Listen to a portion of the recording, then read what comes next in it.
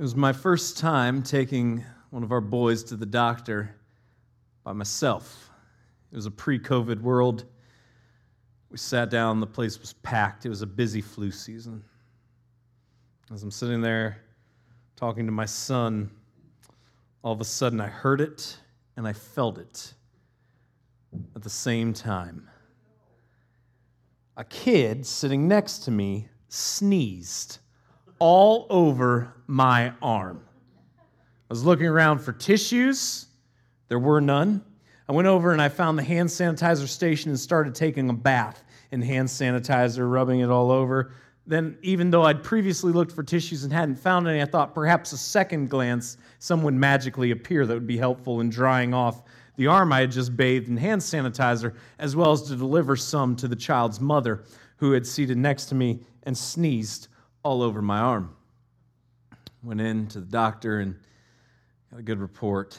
On the way home, I called my wife because she wanted to know how the doctor's visit went. I said, "It wasn't good, Brooklyn. It wasn't good." I said, "Why?" I should have prefaced that in hindsight. Maybe like everything's great with our kid, but it wasn't a good visit. Didn't do that. So there was a little bit of panic in her voice. She's like, "Why? What's wrong?" I'm like, "A kid sneezed on me." She's like, "Okay." I'm like, "No, it is not okay. Some random child I have never met before and hope to never come across again, because apparently he doesn't know how to cover a sneeze, sneezed all over my arm." Now, I'm not a germaphobe. I will gladly shake somebody's hand or give them a hug if they want a hug. I'm not a germaphobe. I don't need you to sneeze all over me, though, all right? That's kind of where I draw the line. Some random kid, like, sneezing all over me. She goes, "Well, how old was he?" Like, I know. I don't want to generalize all men. I don't. But, I don't think most of us really can take a gander at a child and be like, "Yeah, that one's about 19 months. Like, we have no idea. And when does the month thing end, really? Because beyond one, could we just call them 1 or 2? Because then we have to start doing addition in our heads. It just gets ugly. Addition, division, it's too complicated. Let's just go to the years after the age of 1, please. So I'm like, I don't know. All I know is this kid sneezed all over me. To which my loving wife replied, "It is a doctor's office, Brian. Where would you like the sick kid to be?" I really hate it when she has a good point. I really, really hate it. But she's right. I was at the doctor, which is where the sick kids need to go. This morning, we're going to start a look at the New Testament book of James. It's the earliest letter in the New Testament. And we're going to be looking at how James was written to a bunch of people who just made the decision to follow Jesus, and how, as a result of that, their lives were in process, as all of our lives, for those of us who've made the decision to follow Jesus, should be. That when we make the decision to follow Jesus, it starts the process of God making us more and more like Him and less like ourselves. Now, some people who don't understand church, or some people who are hostile to the idea of church, they generally go to one of two criticisms. The first being that the church is nothing but a bunch of hypocrites. Maybe you've thought that. Maybe you currently think that. The church is nothing but a bunch of hypocrites, because I know so-and-so, and I know they're part of that church, and I know what their life's like. I know they're all about God on Sundays, but I know what they're really like. The second main objection to people who don't understand church is that it's just some elaborate scheme to bilk people out of money, and that this is all just a giant elaborate scheme trying to steal people's money. But those are the two main criticisms that people who aren't part of the church and don't understand what the church is all about will levy against the church. And to the first, I just want to say, in some regards, to the fact that the church has a bunch of hypocrites in it, you're absolutely right. And it should. Because this is a place, the church, and the church must be a place where everyone is welcome.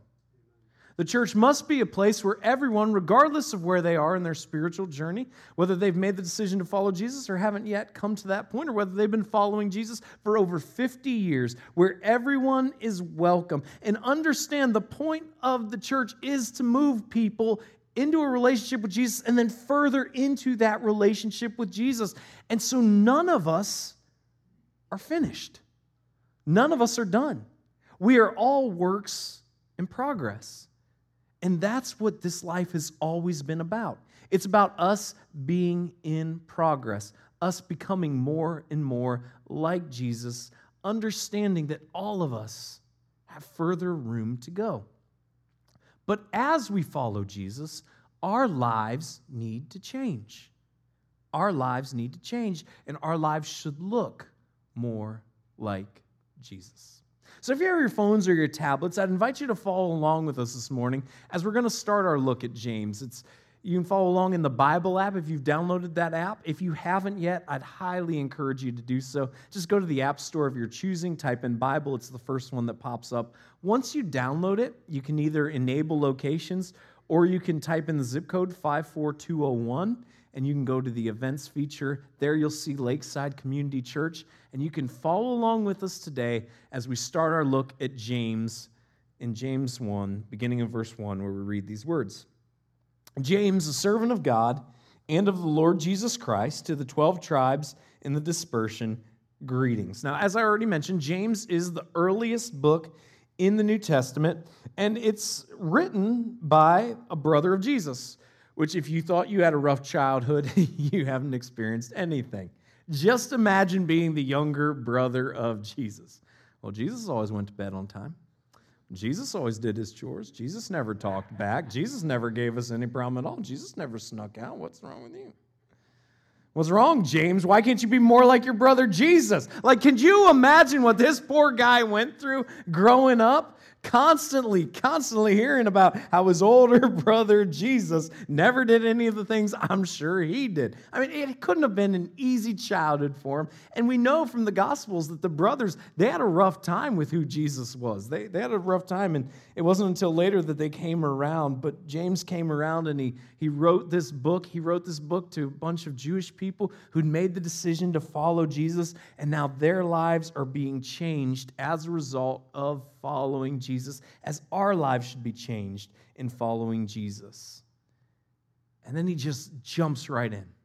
That's the initial sentence. That's like in your email, dear so-and-so, hope this finds you well, hope you're having a great day, whatever the case may be. That's the greeting, and now we're getting to the point. And here we go in verse 2. Count it all joy, my brothers, when you meet trials of various kinds. For you know that the testing of your faith produces steadfastness. And let steadfastness have its full effect, that you may be perfect and complete, lacking in nothing. So we're wasting no time to just get to the heart of the issue.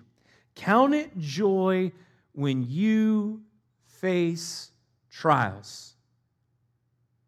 Now, if you're skeptical of this, I understand. And if you're scratching your head and saying, how in the world?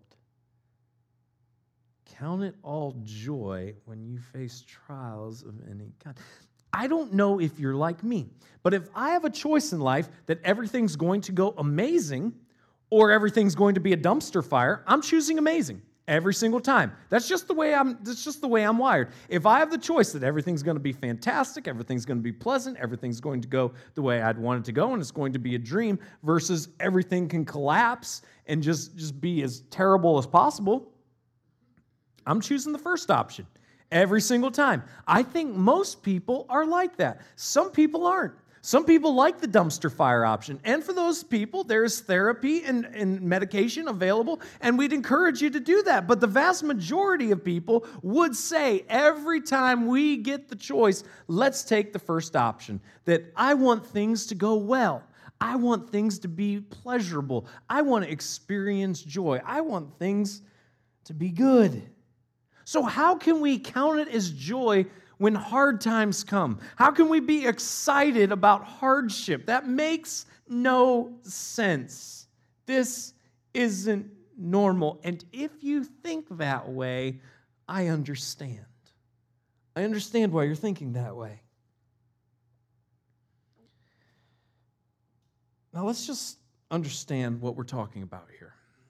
Consider it pure joy when you face trials of various kinds. What this tells us is that hardship in this life is going to attack us from all kinds of directions. Sometimes we're going to experience trouble in this life because of our own choices.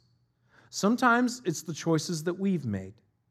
Because we've made certain choices, now we find ourselves in a situation that we would not wish for. We find ourselves in a situation we do not like, and the reason we're in a situation we do not like is because we made some bad choices. It's our fault. We made the bad choice, and now there are consequences for those choices, and we find ourselves in a situation that we do not like. Sometimes the hardships that we face in this life are a direct result of the choices that we make.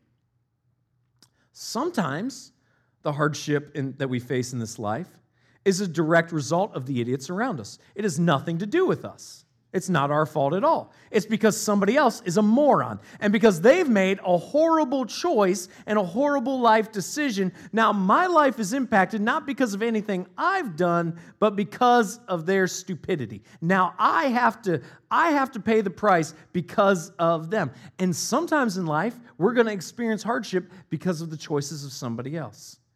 And sometimes in life, we're going to experience hardship, and it's nobody's fault. It's not because we've made a bad choice. It's not because somebody else has made a bad choice. Sometimes in life, we're going to experience hardship just because something happens. It's nobody's fault, but it just happens.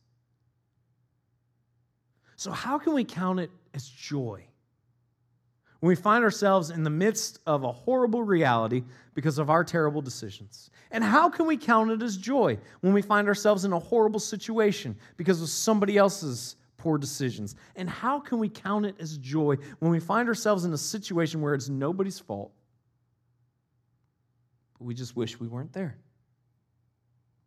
How is this possible?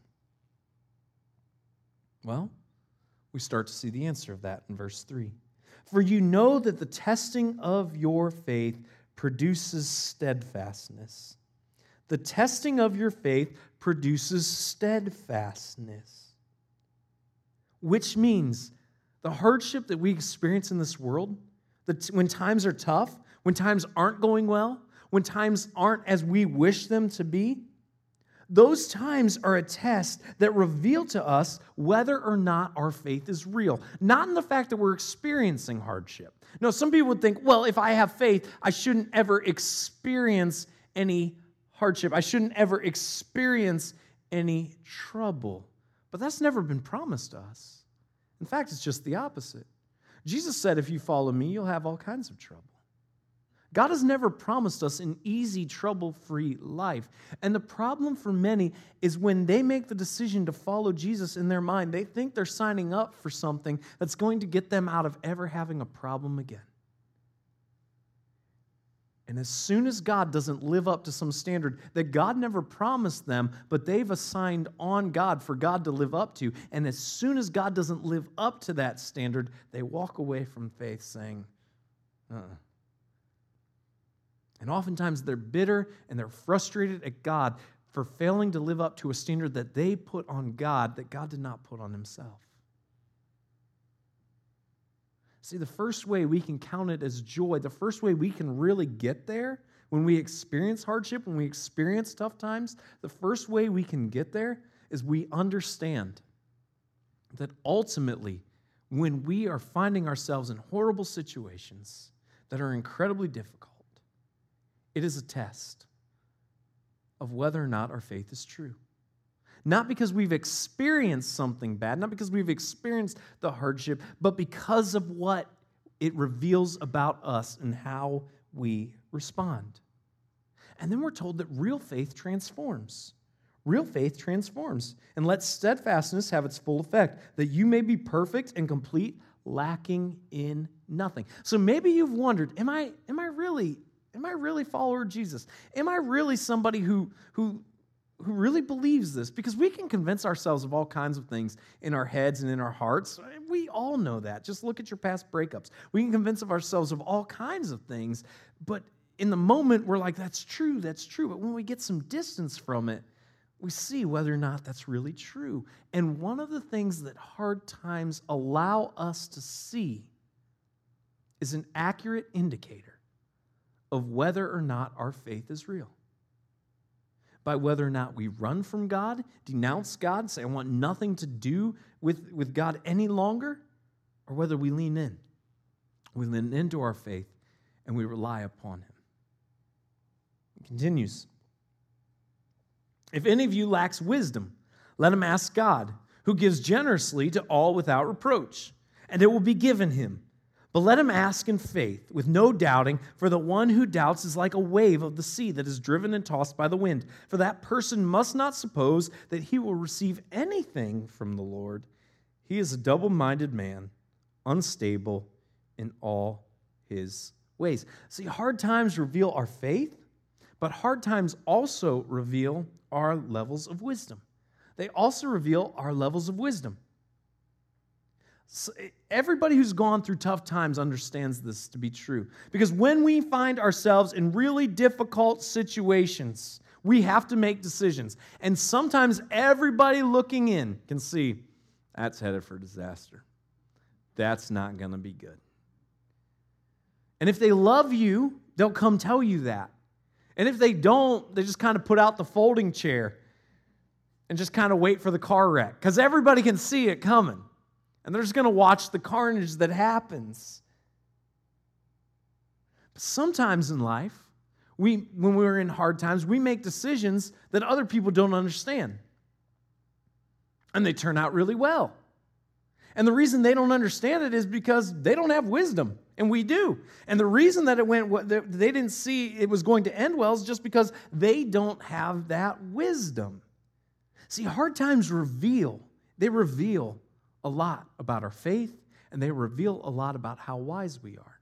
And I understand, we live in a day and age where everybody's an expert on everything. And if you don't believe me, they'll post about it on their YouTube channel. Everybody is an expert about everything. And I just want to caution you, it's okay to not know everything. It's okay to not know everything. It's okay to need help, to ask for help. And if you're not very wise, don't throw in the towel and just think, well, it's over for me. Not very wise. That's just my lot in life. No, what he says is ask God for wisdom. If you're not very wise, ask God for wisdom. And when you do that, don't be full of doubt. Don't be full of doubt when you ask God for wisdom.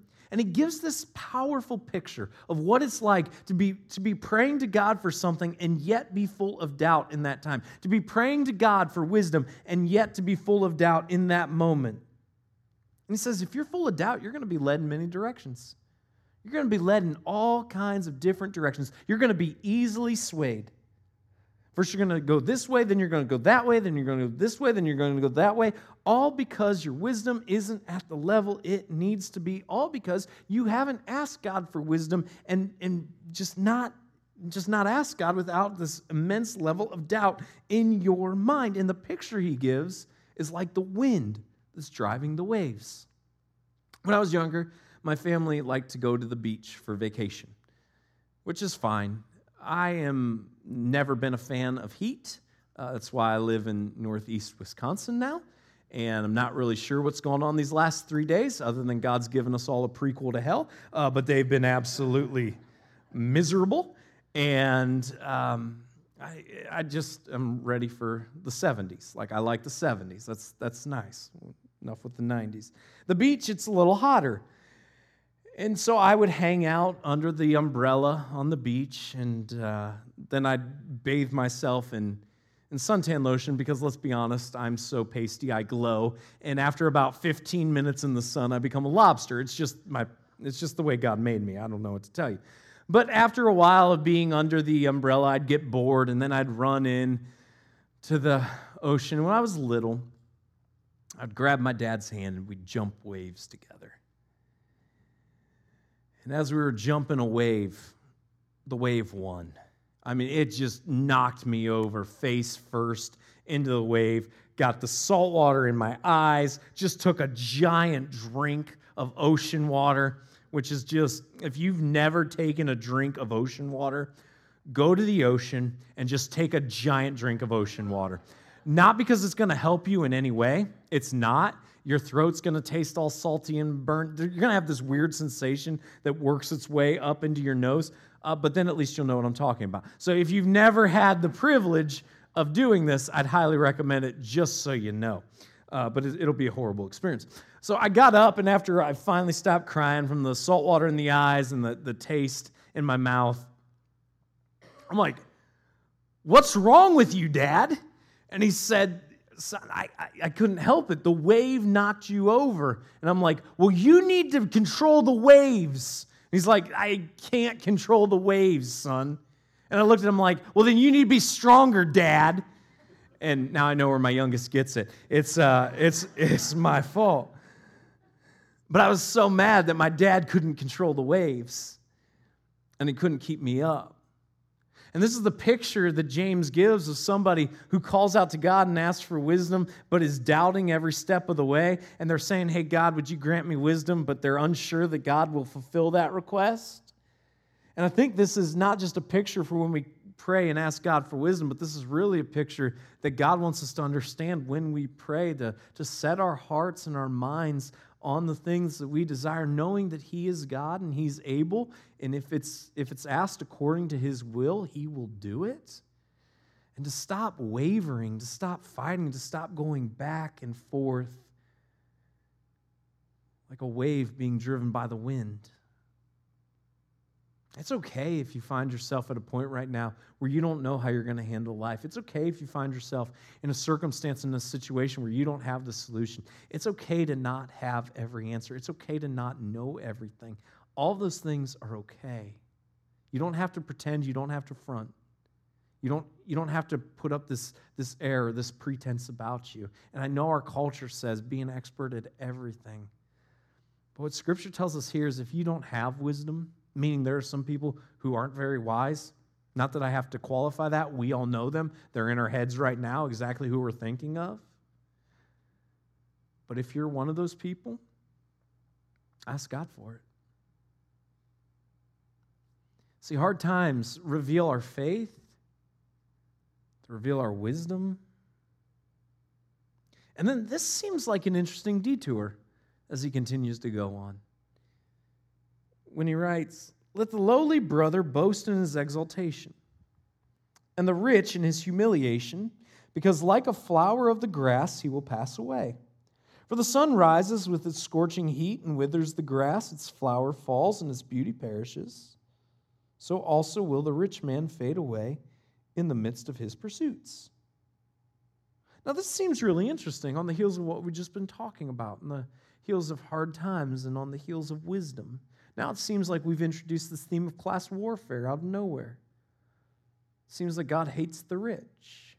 Why? What does James mean here?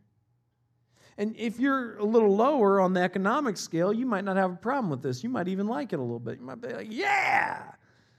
Until you realize you live in America. So globally, you're in the top 25% of wealth automatically. What's he mean? Let the lowly brother boast in his exaltation and the rich in his humiliation. Well, this is a sobering reminder that our standing in life and our wealth, they do not exempt us from suffering.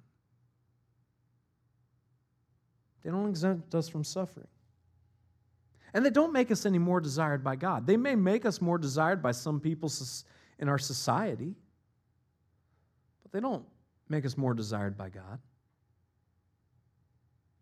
And so the hope for the poor is in the promise to come. It's not in this life. And as they experience hardship, which they certainly will, they can be encouraged. Because this life is not all there is. And the promise of God and the promise of things to come is cause for them to rejoice. That they can rejoice in that. and for the rich, who all made the point, all made it to the point where they understand.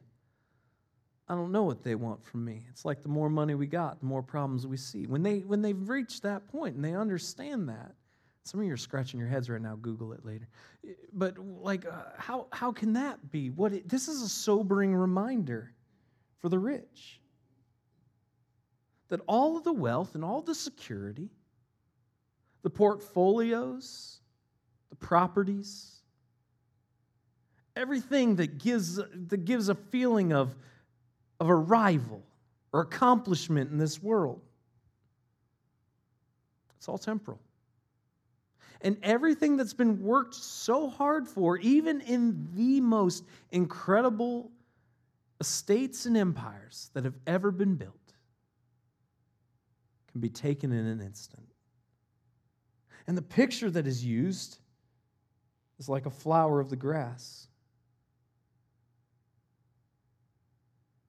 That every flower will die. And the sun, as it beats down on the grass, it will wither the grass. And so for the rich, the call is to rejoice even in times of difficulty, even in times of hardship, that you can rejoice because it is a reminder to you that your security and your value and your worth was never, ever truly derived by all that you've acquired. It was never derived by all that you've achieved. And if you lose it all, that's okay. Because the promise of God has always been greater than the security your finances would provide. It reminds what's really eternal and what really matters. And now we get to the perspective. We get to the perspective of how, even in these hard times, we can be people who are full of joy. Blessed is the man, verse 12 says, who remains steadfast under trial, for when he has stood the test, he will receive the crown of life which God has promised to those who love him. Let no one say when he is tempted, I am being tempted by God, for God cannot be tempted with evil, and he himself tempts no one. But each person is tempted when he is lured and enticed by his own desire. Then desire, when it has conceived, gives birth to sin, and sin, when it is fully grown, brings forth death. And now we're given the perspective that hard times reveal our faith, they reveal our wisdom, they reveal what our trust is in, whether or not it's in what we've acquired, whether or not it's in our assets. But it goes on here, and it gives us perspective. Blessed are those who remain faithful. Blessed are those who remain faithful. Why? Because it shows that you had faith. It shows your faith was genuine. Blessed are those who remain faithful, not those who throw in the towel at the sign of trouble, turn their back on God, say, I'm over it, I quit, I don't believe in God, I want nothing to do with God, all because of these hard times came. No. Blessed are those who remain steadfast, who endure the times of trouble that we're all going to experience and all going to endure and are not shaken to their core. Blessed are they. What's the next piece of perspective that we need? Well, the next is we need to stop blaming God for our bad decisions. Let no one say when he's tempted, I'm being tempted by God, for God cannot be tempted with evil. Stop blaming God for your bad choices. It's not God's fault. It's yours. And lastly, is that desire gives birth to sin, which leads to death. That within all of us is the propensity to desire things that ultimately are not good for us. We want them because they feel good and they look good and they seem good on the surface, but at their core, they are not good for us. And that is within all of us. And that's the perspective that we need. And then he wraps up this part by writing this. Do not be deceived, my beloved brothers. Every good gift and every perfect gift is from above, coming down from the Father of lights, with whom there is no variation or shadow due to change. Of his own will he brought us forth by the word of truth, that we should be a kind of firstfruits of his creatures. What is he talking about here? He says, remember. Remember this. Even in all the trouble, that we will experience in this life, we will also experience good. Even in all the trouble we'll experience in this life, we will also experience good. And remember where every good thing comes from. Every single good thing in this world comes from God. It's where it originates. He's one of the greatest to ever play the game. He's still talked about. A Hall of Famer, a world champion. At one point, he had a streak that many thought would never be broken until Cal Ripken came along. Lou Gehrig was a phenomenal baseball player on some of the best baseball teams that have ever played. And while I hate the Yankees, you have to respect what they accomplished. What's interesting is Lou Gehrig's probably best known for the fact that he had what we refer to now as Lou Gehrig's disease. The disease that would end his consecutive game streak played. The disease that would make the Hall of Famer retire from baseball. The disease that would ultimately lead to his death. Shortly after he discovered the news that his career was over, he stood in Yankee Stadium and gave not just one of the most famous speeches in sports of all time, but gave one of the most famous speeches in history. When he stood at the mic and he looked out at the crowd in Yankee Stadium and he said, "Today, I consider myself the luckiest man in the face of the earth." The first time I saw that speech was as a little kid. And it made no sense to me. I'd ask my parents, I'd ask teachers occasionally when I had to do a project in speech. I'd ask people about it, and I'd ask them to explain it to me. How could somebody whose career is being taken from them, how is somebody who's got a disease that there is no cure for, how can somebody who's having to walk away from all of this stand behind a mic and say, "Today I consider myself the luckiest man in the face of the earth"? And they would try to explain it to me, but I was convinced they were all lying, that there was no good explanation for it, and it was all just empty theatrics. That's what I thought for the longest time. Until a couple of months ago when my wife got sick. And I promise I'm not going to talk about this all the time. But it made sense to me. Because as we were given a diagnosis we would never want for or wish upon ourselves, we felt the love and the support of this community, of this church, of church communities we've served in previously, of friends, of family, of friends of family, of friends we've never met and wouldn't have never met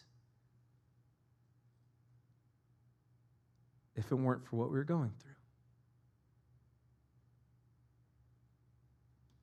And all of a sudden it made sense to me.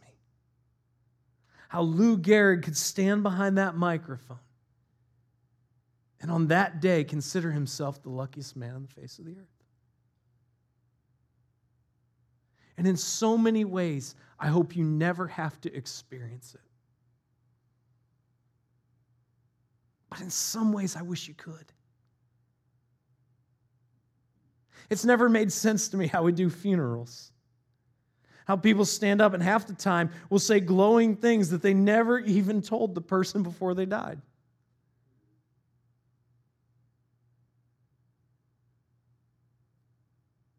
The love and support and encouragement that we've experienced in the midst of something we would never choose.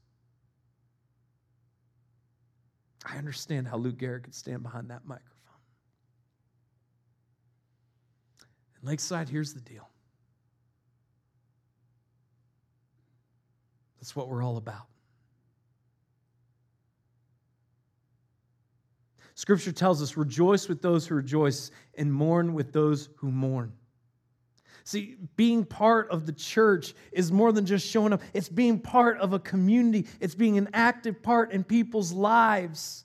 It's being the people that come around, and when you get the promotion, and when your baby's born, and when you've got the good news of graduation, we celebrate with you. And when you've got the bad news, when you're dealt the tough hand, we rally around you. We celebrate with those who celebrate, and we mourn with those who mourn. And that's what we have been called to be. And I'm telling you, the hard times are going to come. The hard times are going to come in every single one of our lives. And one of the ways to make it easier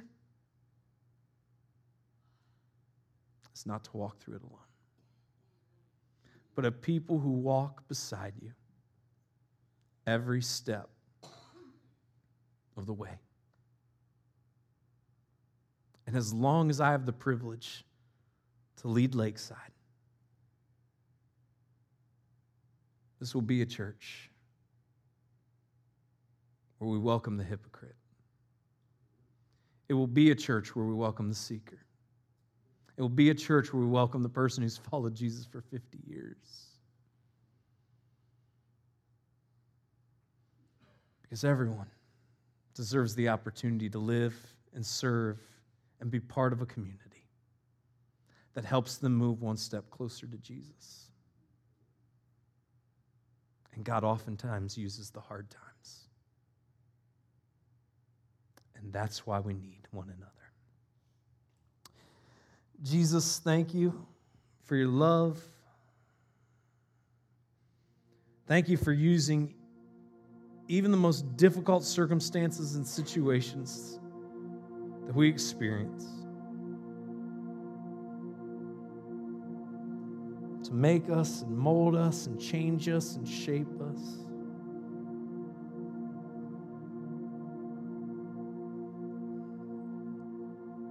Lord, I pray for the person who's walking right now through a hard time. And I pray that they won't do that alone.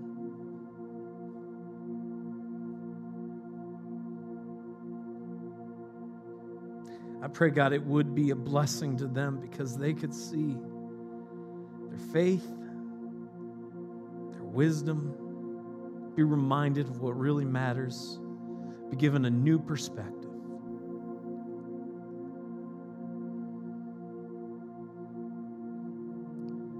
God, as we strive to be a place where people can come and be part of something so much bigger, I just pray, God, that we would never lose sight of the fact that everyone needs you and everyone needs others. So, Jesus, we ask you to work in us, around us, through us, and in spite of us for your glory. In your name we pray.